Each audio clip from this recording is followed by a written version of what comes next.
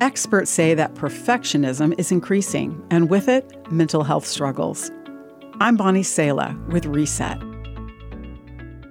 We often feel like we should be able to handle much more in life than we were ever designed to. The struggle is real. A study shows that young people in particular are facing more competitive environments, more unrealistic expectations, and more anxious and controlling parents than generations before. If you're a follower of Jesus, you may think that it's not very spiritual to struggle. A Christian psychologist once shared how he started out as a young idealist intent on changing the world. He slowly realized he'd been expecting perfection from himself and trying to help others be perfect, accomplishing nothing except setting everyone up for disappointment.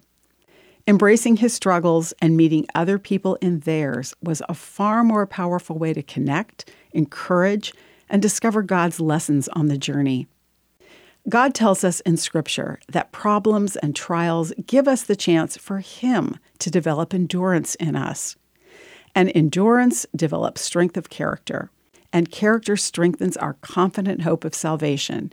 And this hope will not lead to disappointment, says the Bible book of Romans. We were made to struggle together, share each other's burdens, and in this way obey the law of Christ, Scripture encourages. But we can't share each other's burdens if we don't know about them, and we probably won't share them if we're all pretending that we don't struggle. God longs to meet us together, not at the end of our struggles, but right in the midst of them. I'm Bonnie Sala with Reset. To hear this again, read or share this, or to find more resources like this, visit guidelines.org.